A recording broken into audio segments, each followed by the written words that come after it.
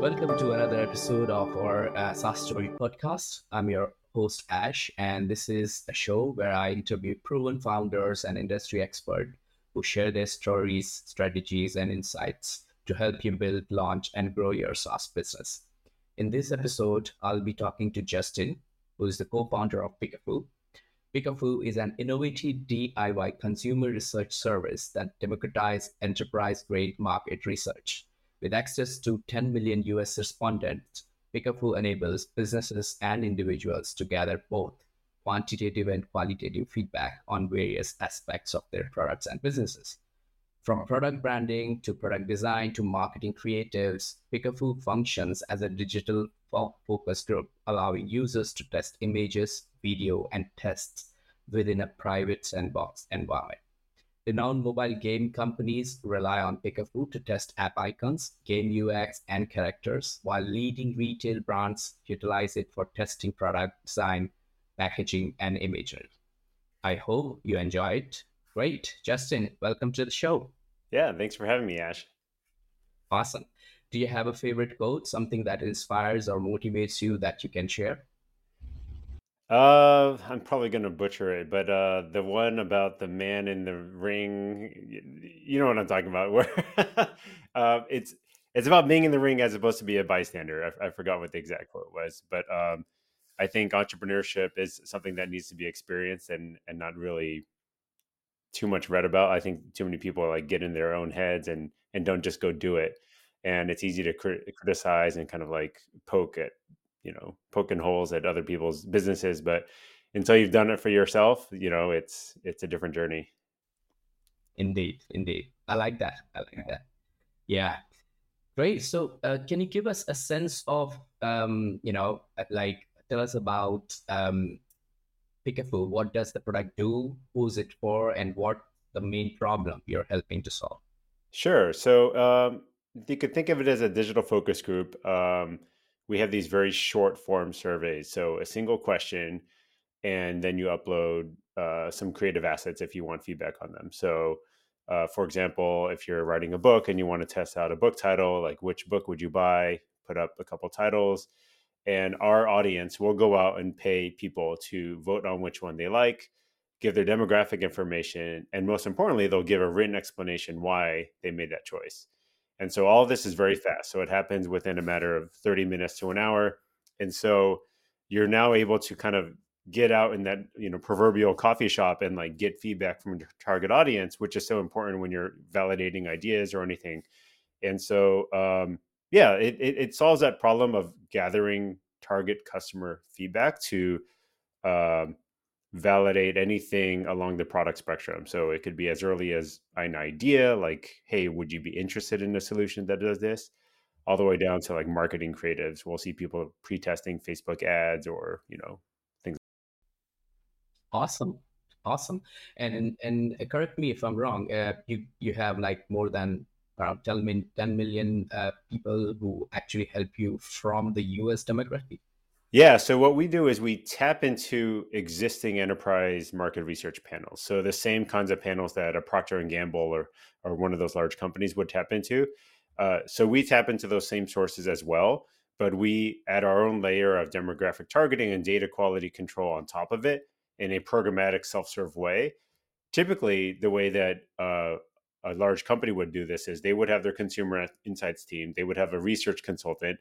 They would, create a really long form survey, and the survey would probably take like 2 months or something like that. Then the consultant has to clean all the data, represent the analysis back to the insights team. And so super long process. We're trying to productize it into a very easy to use, point and click, set it up in 1 minute approach where people who have no expertise on running these things can now gather consumer feedback.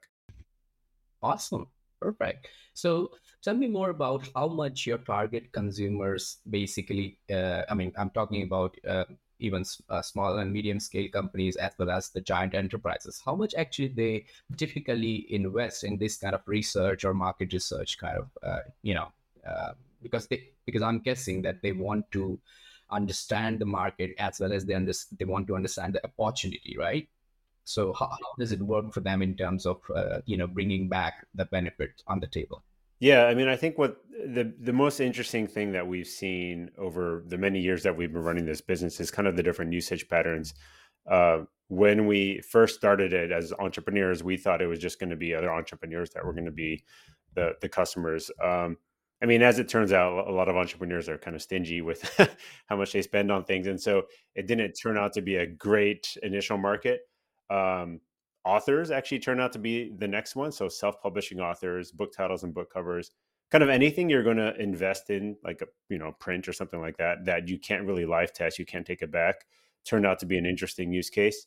The only issue with that is that you don't typically write a lot of books at a very high frequency, and also they're kind of consumer, like more instead of a business, they're more of a consumer type of buying pattern. So um, our target customer profile now is a little bit larger. So like gaming companies, we have a lot of large mobile game companies, and then brands. So people who are selling on Amazon, on Shopify, all those companies are making large monetary investments into software development, or they're buying products overseas, and every decision they make could be tens of thousands of dollars, right? And if you get the decision wrong, it's a huge impact. And so the customers that we'll see, they typically run quite a number of polls to validate design decisions and then iterate on designs as they're doing it, because it is so rapid. And then once they've made the decisions, we see them come back and then start iterating on their marketing creative. So if it's a game, it might be app store icons or app store screenshots or something like those kinds of marketing videos. If it's a product, it might be the Amazon main image, or like all those other images that are in the gallery, or the bullet points, all that kind of stuff. So um, it becomes a high frequency use product for the right type of customer. For the wrong type of customer, or not the wrong, but less ideal customer, like Yeah. authors, it's kind of like a few times once a year, if they are even that prolific of a book writer. Mm, great stuff. So I'm guessing that if I'm running a gaming company and I am launching, let's say, one more level or a set of weapons, I would come to you and then I'd say, Justin, I have like 10 weapons created by my designers or my gaming developers. Would you be able to check for me which one would work better for the game? Isn't it? Exactly. Yeah. So we'll That's it. see people testing game characters, game UX, even like how characters are moving or different levels, that kind of thing. So a lot of that testing, even as early as sketch, like storybook sketches, like we'll have people kind of like, hey, here's the general storyline. Is this something that would be appealing to you?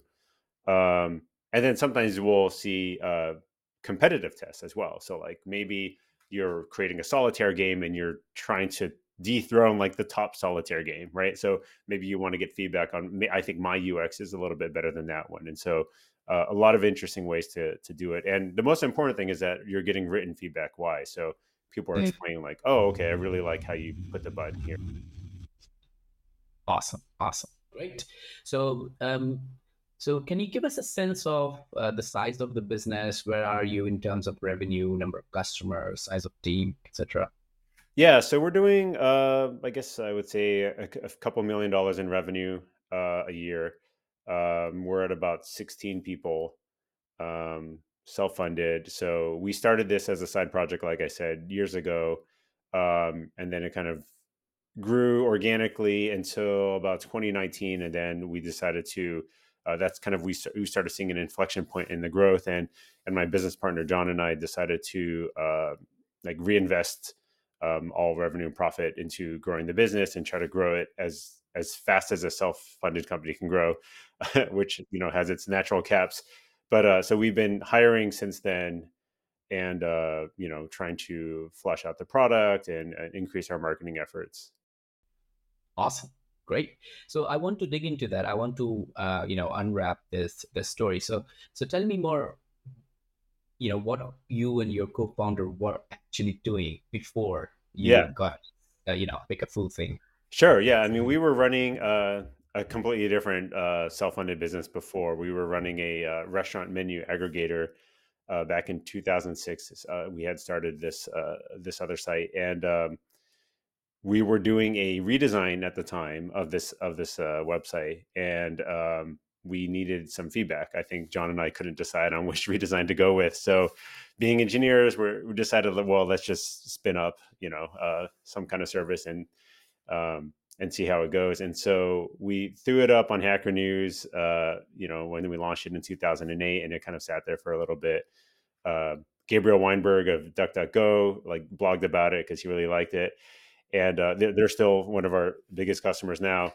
And we just kind of left it there, and it went through this evolution of different customer use cases, right? Like we had the authors, we had some game companies, we had some general software, insurance company. It was very interesting to kind of see them come and go, and then try to understand what usage pattern actually was ideal for building a business on. And it wasn't really until e-commerce came along that we found kind of a customer profile that had the right amount of usage and kind of like business savviness, because B2B is going to be a little bit more lucrative than B2C.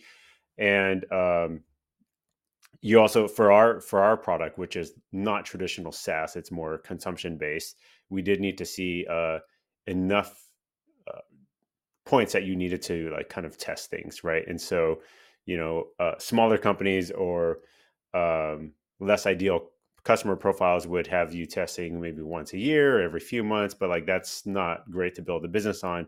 We found that e-commerce companies that were shipping a lot of different brands, a lot of these companies that sell online typically have a lot of different product lines, so they're constantly working on new products, or variations of products, or color variations, or marketing assets. So there's always something interesting to test. Okay. So your ICP was basically these e-commerce companies who's launching more and more products Yeah, every quarter or something every year. exactly.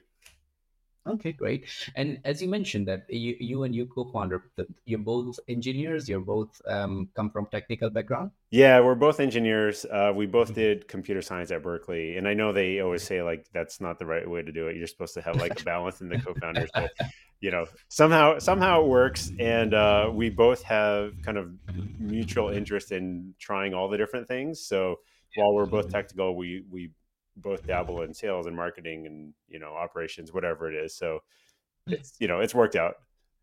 Yeah, why not? I mean, you know, it's only, I was reading the other day an article and I found out there is only 1% software developers among 8 billion people on the earth. Wow, Well, interesting so stat. that's, so when I got to know about it, I was like, okay, that's something interesting. Yeah, yeah, yeah. Yeah.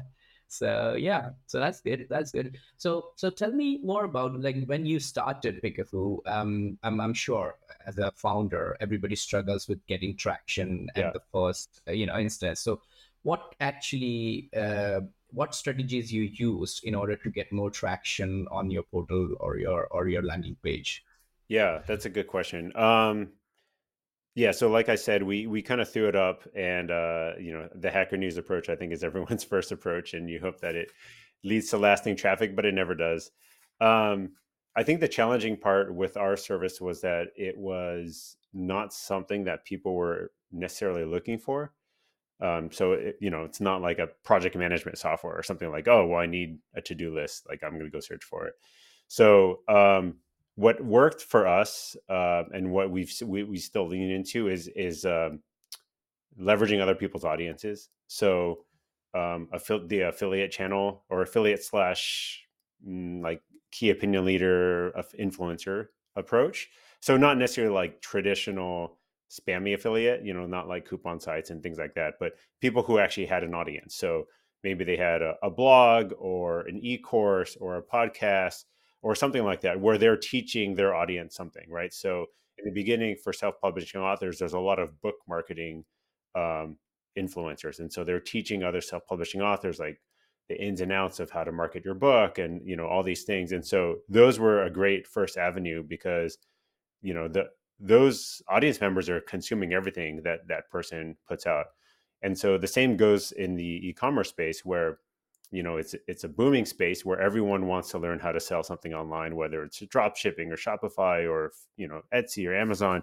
And so there's a lot of educational resources, and so we lean pretty heavily into building affiliate relationships with those content creators, getting onto their podcasts, and tapping into their audiences to build exposure to PickFu. Yeah. So you were actually, were you actually paying them off in upfront, or it was just normal affiliate program then? Normal commission based. Yeah.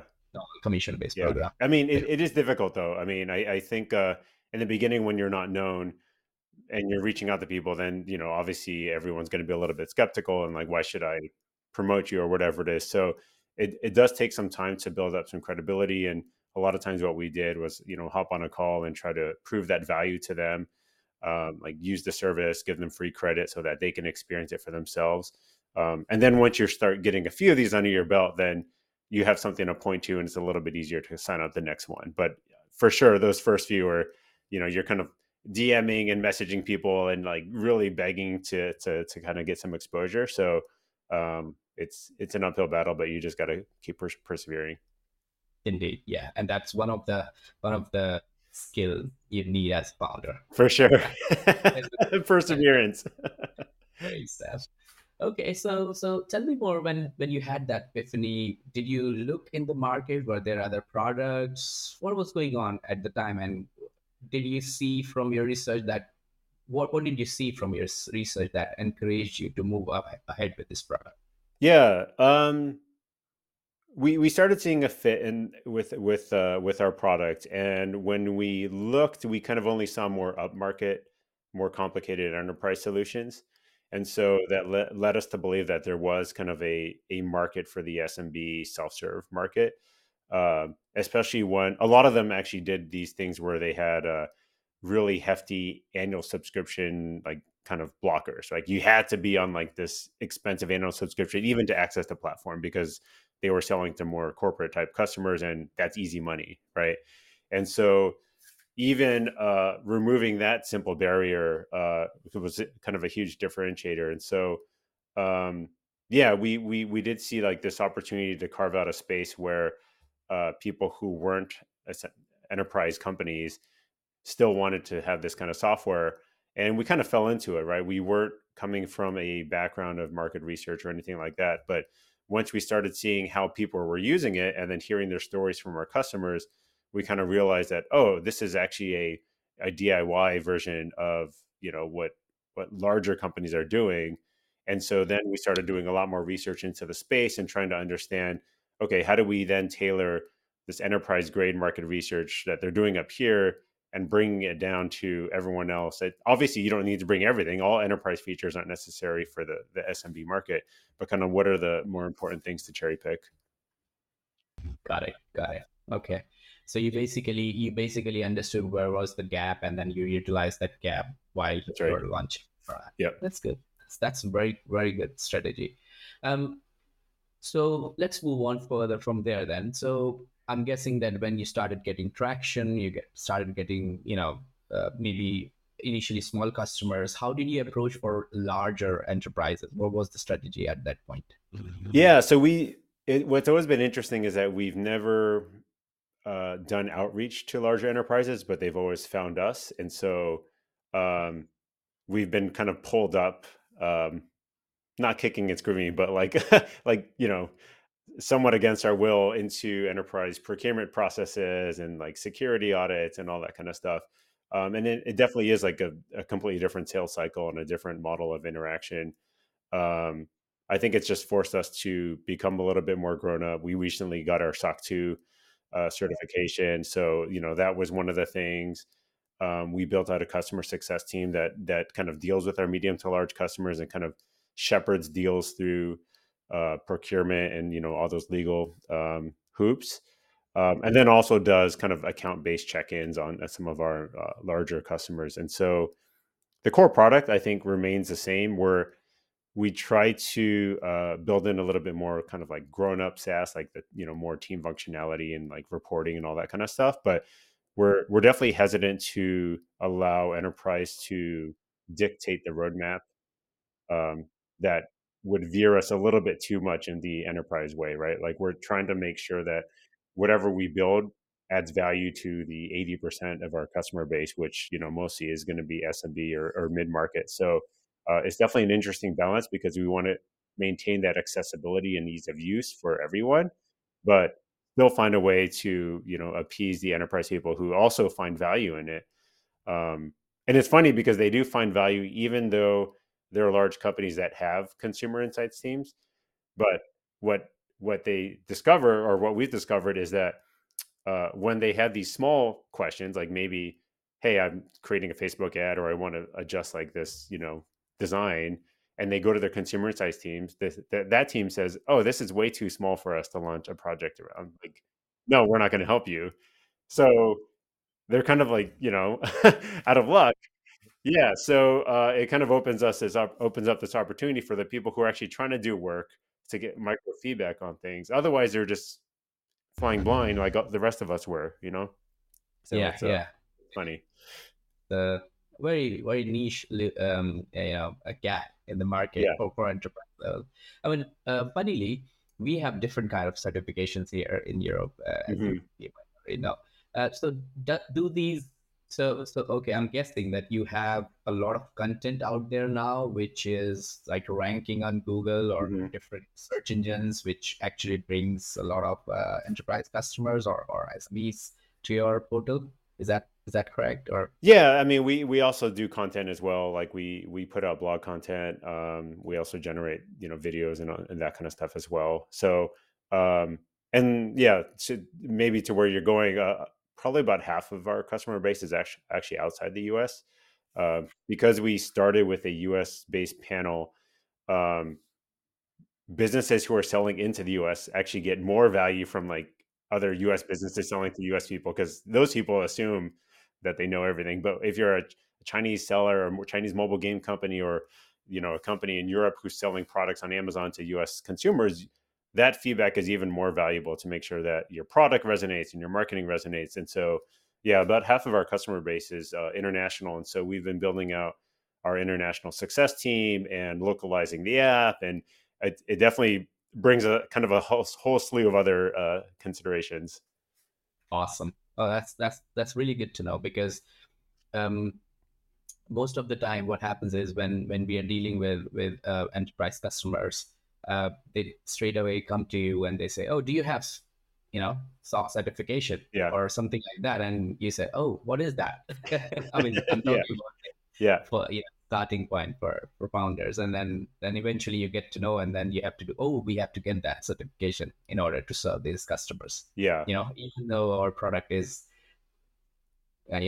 comfortable enough to handle that kind of traffic or load, but still it's just a legal thing in place. Yeah, and it's not a trivial decision either, because I mean, going through SOC 2 certification is kind of like a burden, right, on the organization, and you're kind of putting all these controls and processes in place. So it's definitely something that founders shouldn't take lightly or just do just because one customer asks. I think if I was a solo founder and just still trying to get the critical mass of revenue and customer base, just because one customer asked for SOC 2, like, I don't think I would necessarily do it. I think you would want your organization to kind of be like robust enough to take on the overhead that those kinds of things bring. And I think what's also been interesting with enterprise is that, at least in our case, enterprise, the amount of work to the revenues, it may seem like it's going to be like, the revenue is going to make it worth it, but like, we actually have a lot of SMB customers who drive way more usage and have like no issues. We don't even talk to them, right?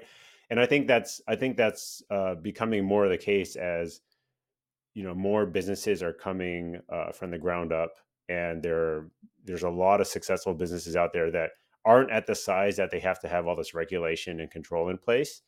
And so just chasing enterprise because you think enterprise is going to be like the be all end all of revenue is like not really worth it, I think. Got it. Great. So let's go back one step and Mhm. then talk more about you, your co-founder, and your team. Sure. uh, Most of the time I get to know about, we have a really big community here in London, and we Hmm. have Y Combinator offices here. We Europe wing, We have lots of other VCs like Rocket, etc. And I keep attending these events there, and I get to know about these new startups all the time. That when you start up, you build your team, the decision making process gets tougher and tougher, Mm, because it becomes in your life at the point where it is the most difficult part. yes.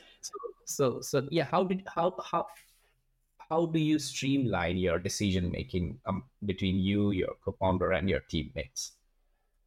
Yeah, I guess that's difficult, especially at the different phases of growth. I mean, I think at this point now we kind of have a few managers underneath us and a bunch of individual contributors, and so we're kind of changing the cadence to more of a like quarterly OKRs and a little bit slower but with deliberate pace, I guess. Is I think when you have more people involved, there's some organizational momentum that's difficult to shift, and you also don't want to shift it too much, right? I think there's um, a habit that we've been trying to break as founders is we're used to moving very fast and pivoting like in an instant, which can be extremely disruptive to an organization and like individual devs or marketing folk who think that their job for the given week is to do X, Y, and Z, and then you come in with, you're like, oh, I got this new idea,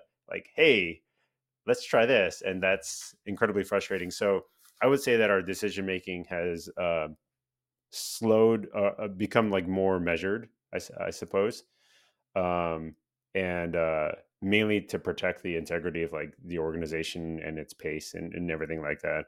I'm not sure if that's the question you were asking, but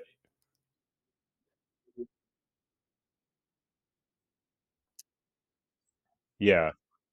Yeah, yeah. I mean, obviously, we love to be involved in all the things and give feedback on things. But I think as the founder, as the company grows and the organization grows, um, just being the torchbearer of that vision and that consistency is probably more important than kind of your involvement in the nitty gritty of you know what's now the day to day of like the development work or the marketing work. And so it's a difficult habit to break, but I think it's something that everyone has to learn when they grow.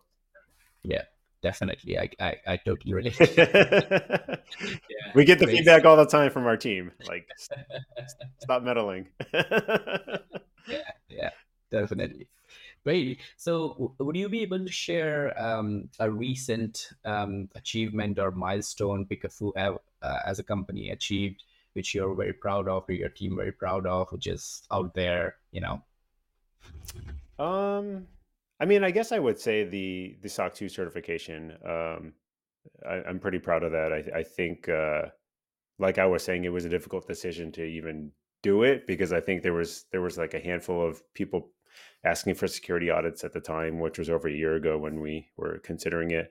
So, the cost involved is high. The amount of effort it takes each individual employee, because it's not just for people who don't know, there's quite a number of things that you have to do, especially around individual employee, like computer security and having them do trainings and all this kind of stuff, in addition to having processes set up internally. And so um, it was quite a bit of lift, I would say, internally, and to finally get over that hurdle and get our first, certification report feels good. And I think the larger deals should hopefully go smoother now. And I think the team is in general just doing better about closing larger corporate deals now that we've had quite a number under our belt. So it feels like an interesting maturation point for the company to be able to handle. I mean, we have many large companies that everyday names, and so it's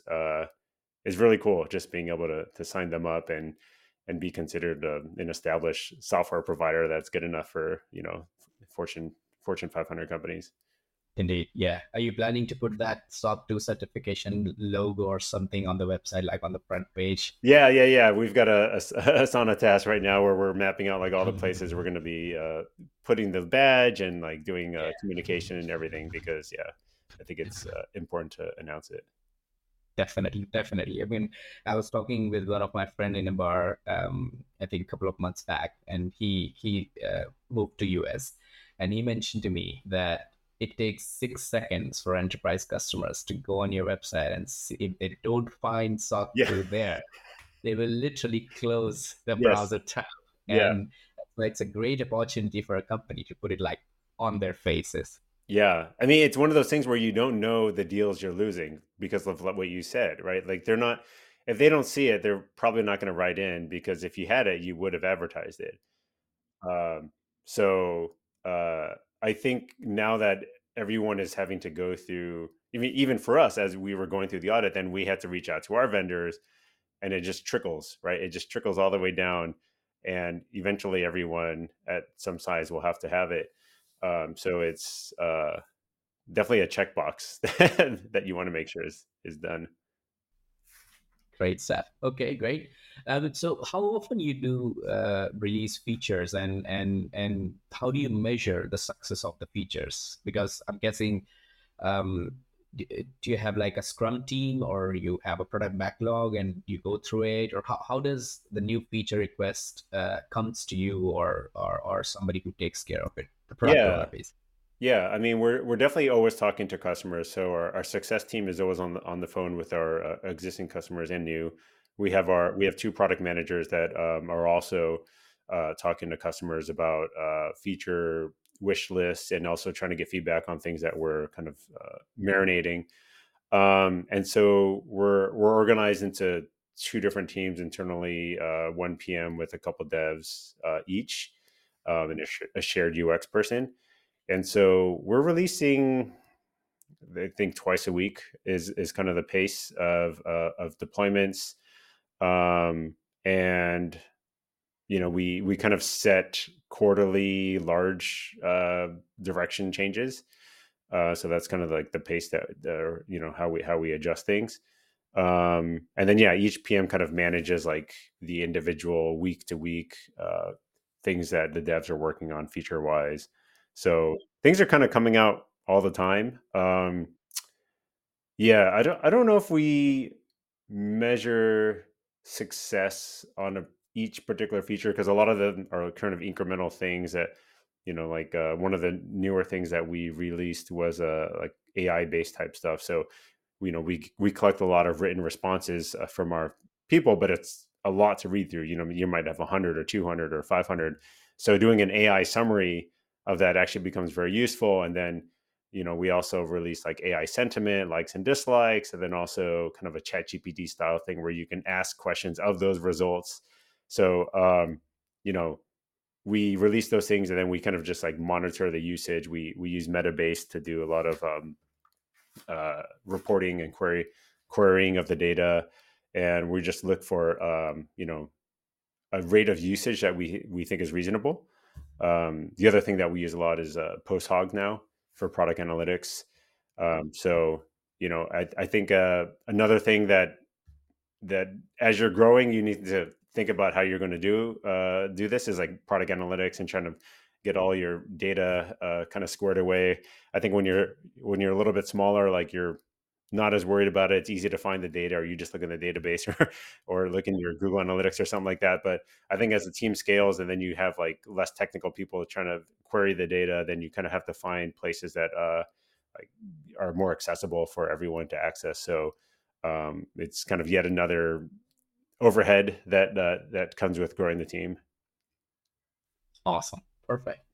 Great. So I noticed that you mentioned yeah, that the product is still fully bootstrapped. You have never raised anything Yeah, yet. that's right. Yeah, still some funded. Great. I salute founders like you who actually built the whole company without raising money. I was a big fan. I'm still a big fan of Mailchimp because they did not raise anything for a Yeah. very long time. And I really, really like the startups because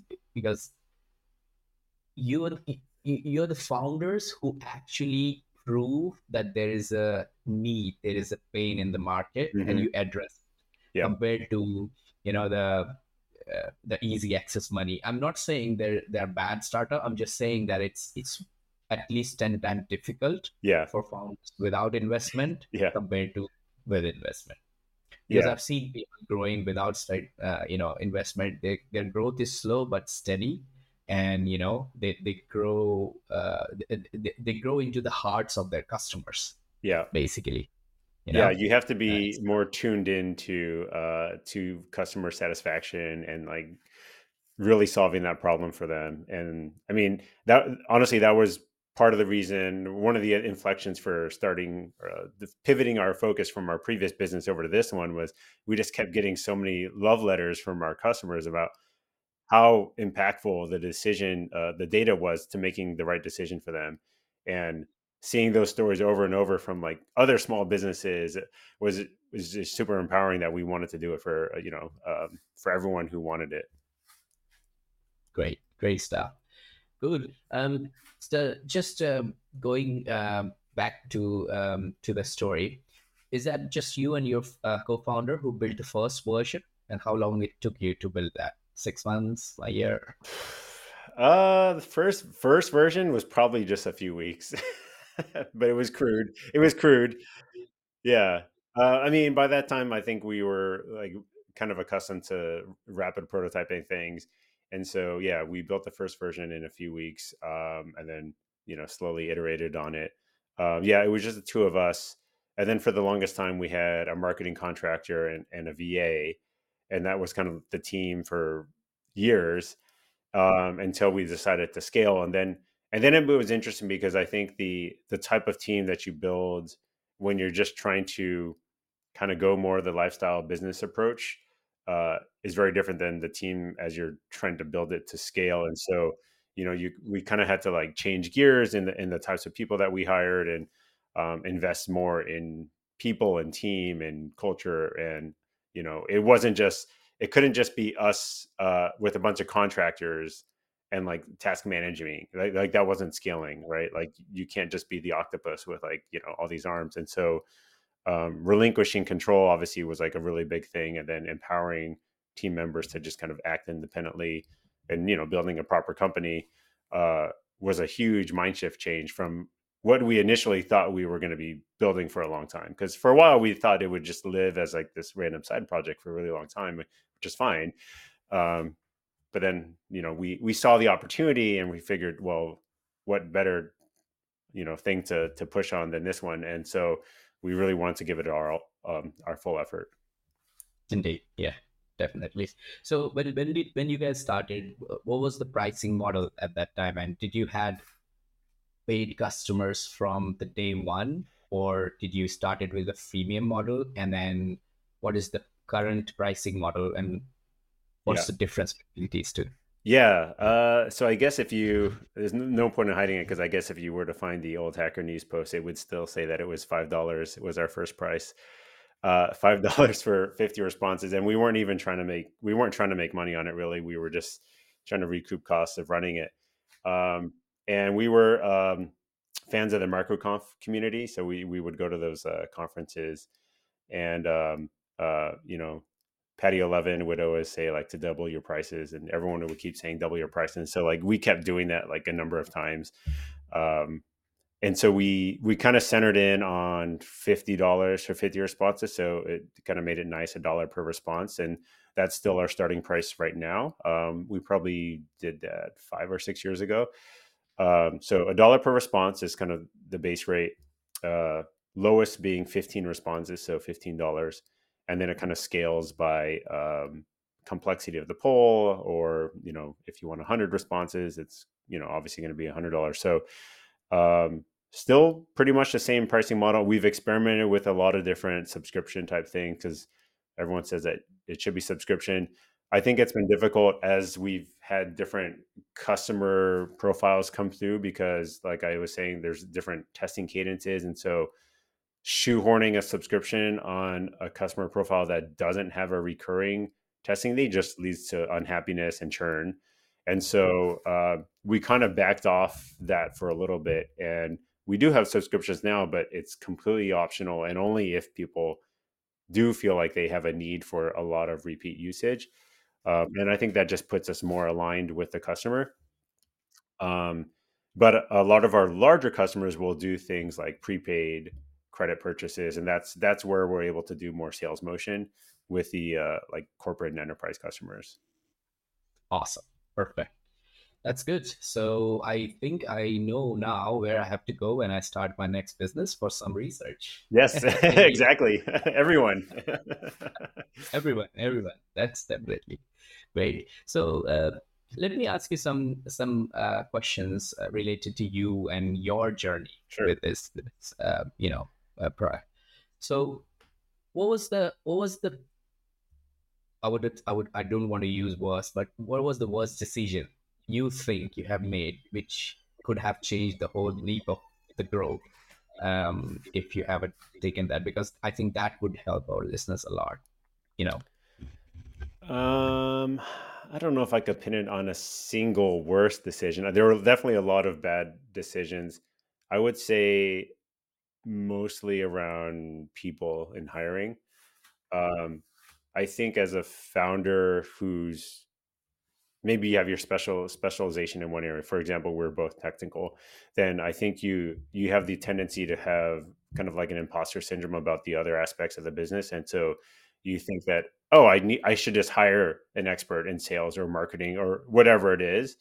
And then you kind of have like an unright expectation for them to come in and like save the business, and like, like this savior expectation. And I think that sets everyone up for failure. And so I would say that we've had some of those either with contractors or actual hire, like in a number of situations where we just think like, oh, let's just hire this person, and that's going to check that box. We don't need to worry about it.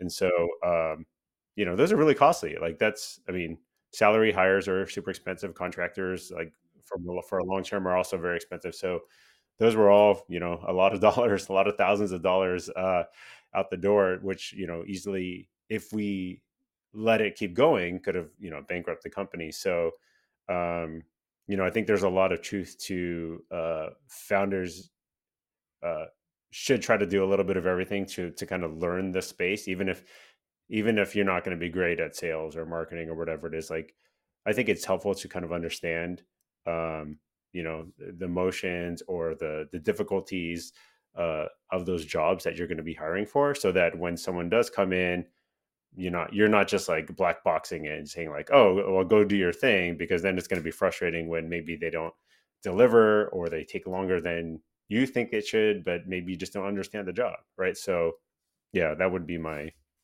bad decisions, I guess.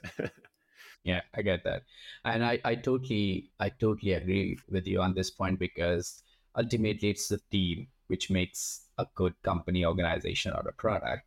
And if you have one bad person, it influences other people too. So Yeah, as a founder, as an entrepreneur, you have a job to make sure that you're bringing people who encourage not just their team but also you, yeah, because you want to learn from other people, right? exactly. So it's a very tough decision.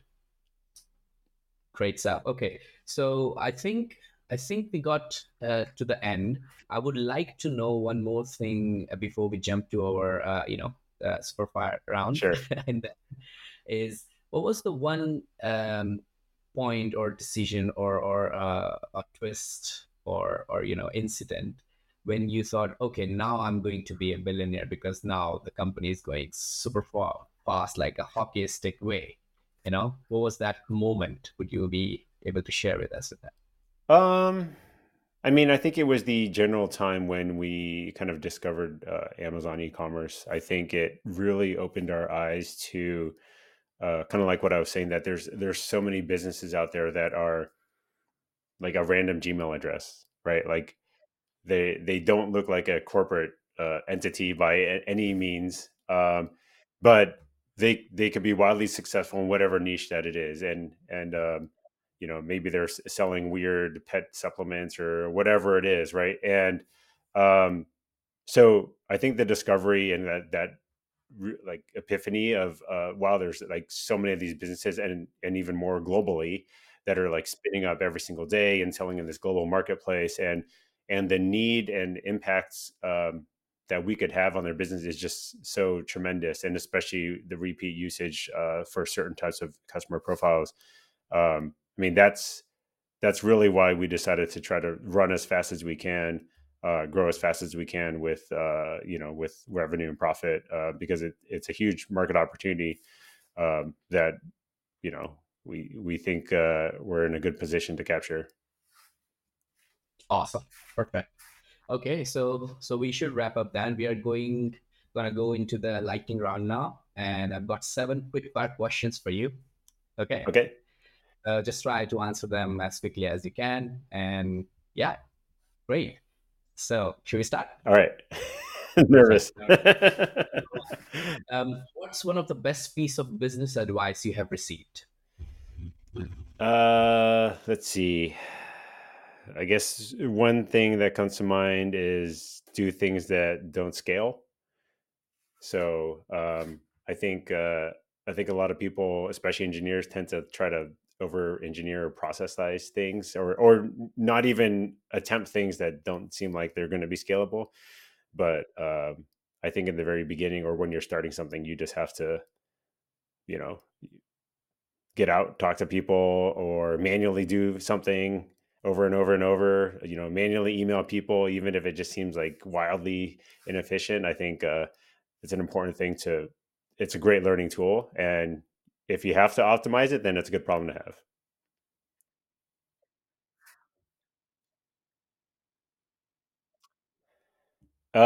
I recently listened to a book called 4,000 Hours, um, Time Management for Mere Mortals, I think. And totally unexpected. I actually didn't know anything about the book. I thought it was going to be another normal time management book, but it was much more about the perspective of life, and it was fascinating. It was a really good book. I think it put a lot of things in perspective, and we're big work life balance proponents here at PickFu, and so I think it really hit home and made you think about like what you're doing it all for, and time management, not trying to do as many tasks, but like think about why am I even doing these, and am I actually focus on the important things. Yeah. Okay, great. I've heard about this book before, Yeah, so really I'm good. going to add it into my list now. Great. What's your favorite personal productivity tool or habit? Favorite habit, or what was the your Or first? or productivity tool? Oh, I see. Productivity tool. Let's see. I guess for work, Airtable. I think I think it speaks to the like structured data plus automations and APIs, like every engineer's dream, and then also allows non-engineers to interact with it, right? Using the spreadsheet front end. So it I think it's kind of transformative for a lot of businesses are running like no code, just using Airtable and automations of stuff like that. So, and even more so when you can code to it, I think it's even more powerful. So we actually have that integrated quite a bit into our internal processes. Great. What's one attribute or characteristic in your mind of a successful founder? Let's see. Well, we talked about perseverance, but willing to like willing to fail and not afraid of failing. I would say, just having that perspective. I I think too many founders or want to be founders psych themselves out about failure, or I won't be able to do this, or like there's so many hypothetical. There's a million things stacked against you, and and no sane person should actually do it. But I think founders kind of don't care, and they just go do it anyways, and they find a way to make it happen. So Definitely. Great. So, what's a new or crazy business idea you would love to pursue if you had the time? new or crazy business idea, huh? It's kind of funny because I think as we were building this and other businesses, like we would always have that entrepreneurial ADD, and we were spinning up so many different random things. Um, but it's funny because I think as we've been so focused on PickFu, like I don't want to say it killed it, but like it's tempered tempered the ADD to be more focused. So I, honestly haven't had much opportunity to think about other opportunities. I would like to see more stuff, actual use cases around crypto, and I think it's kind of frustrating that it kind of like went high, it got hyped up too much, then it kind of like flamed out a little bit without some of the more practical uses of like smart contracts and everything like come to fruition. So I think something in that space I think would be kind of like a next interesting thing to explore. Okay, great stuff. What's an interesting or fun fact about you that most people don't know? Let's see. I don't know if it's fun, I guess, but I enjoy, smoking and grilling meat. So, that's kind of a random hobby. Yeah. Cool. And finally, what's one of your most important passion outside of your work? I guess most of my time is just spent with my raising my kids. So, kind of talking towards a work-life balance. My wife works full time, so I'm the one who drives the kids to school and all their activities and kind of like parent them throughout the day as I balance working here in my home office. So yeah, I mean that's the biggest priority is just trying to make sure that they're raised correctly and I'm involved in their activities and helping coach their basketball teams and all that kind of stuff. So that's where all of my energy goes outside of work. Great. I'm guessing you're buying lots of Jordan shoes then. Oh my god, we just bought new shoes like 2 days ago. I'm like, man, these these are so expensive. I know the feeling. Great. Well, Justin, thank you so much for joining me and sharing your story and packing the last years of building this business and some of the ups and downs along the way. So if people want to check out PickFu, they can go to pickfu.com Yep. and also find you.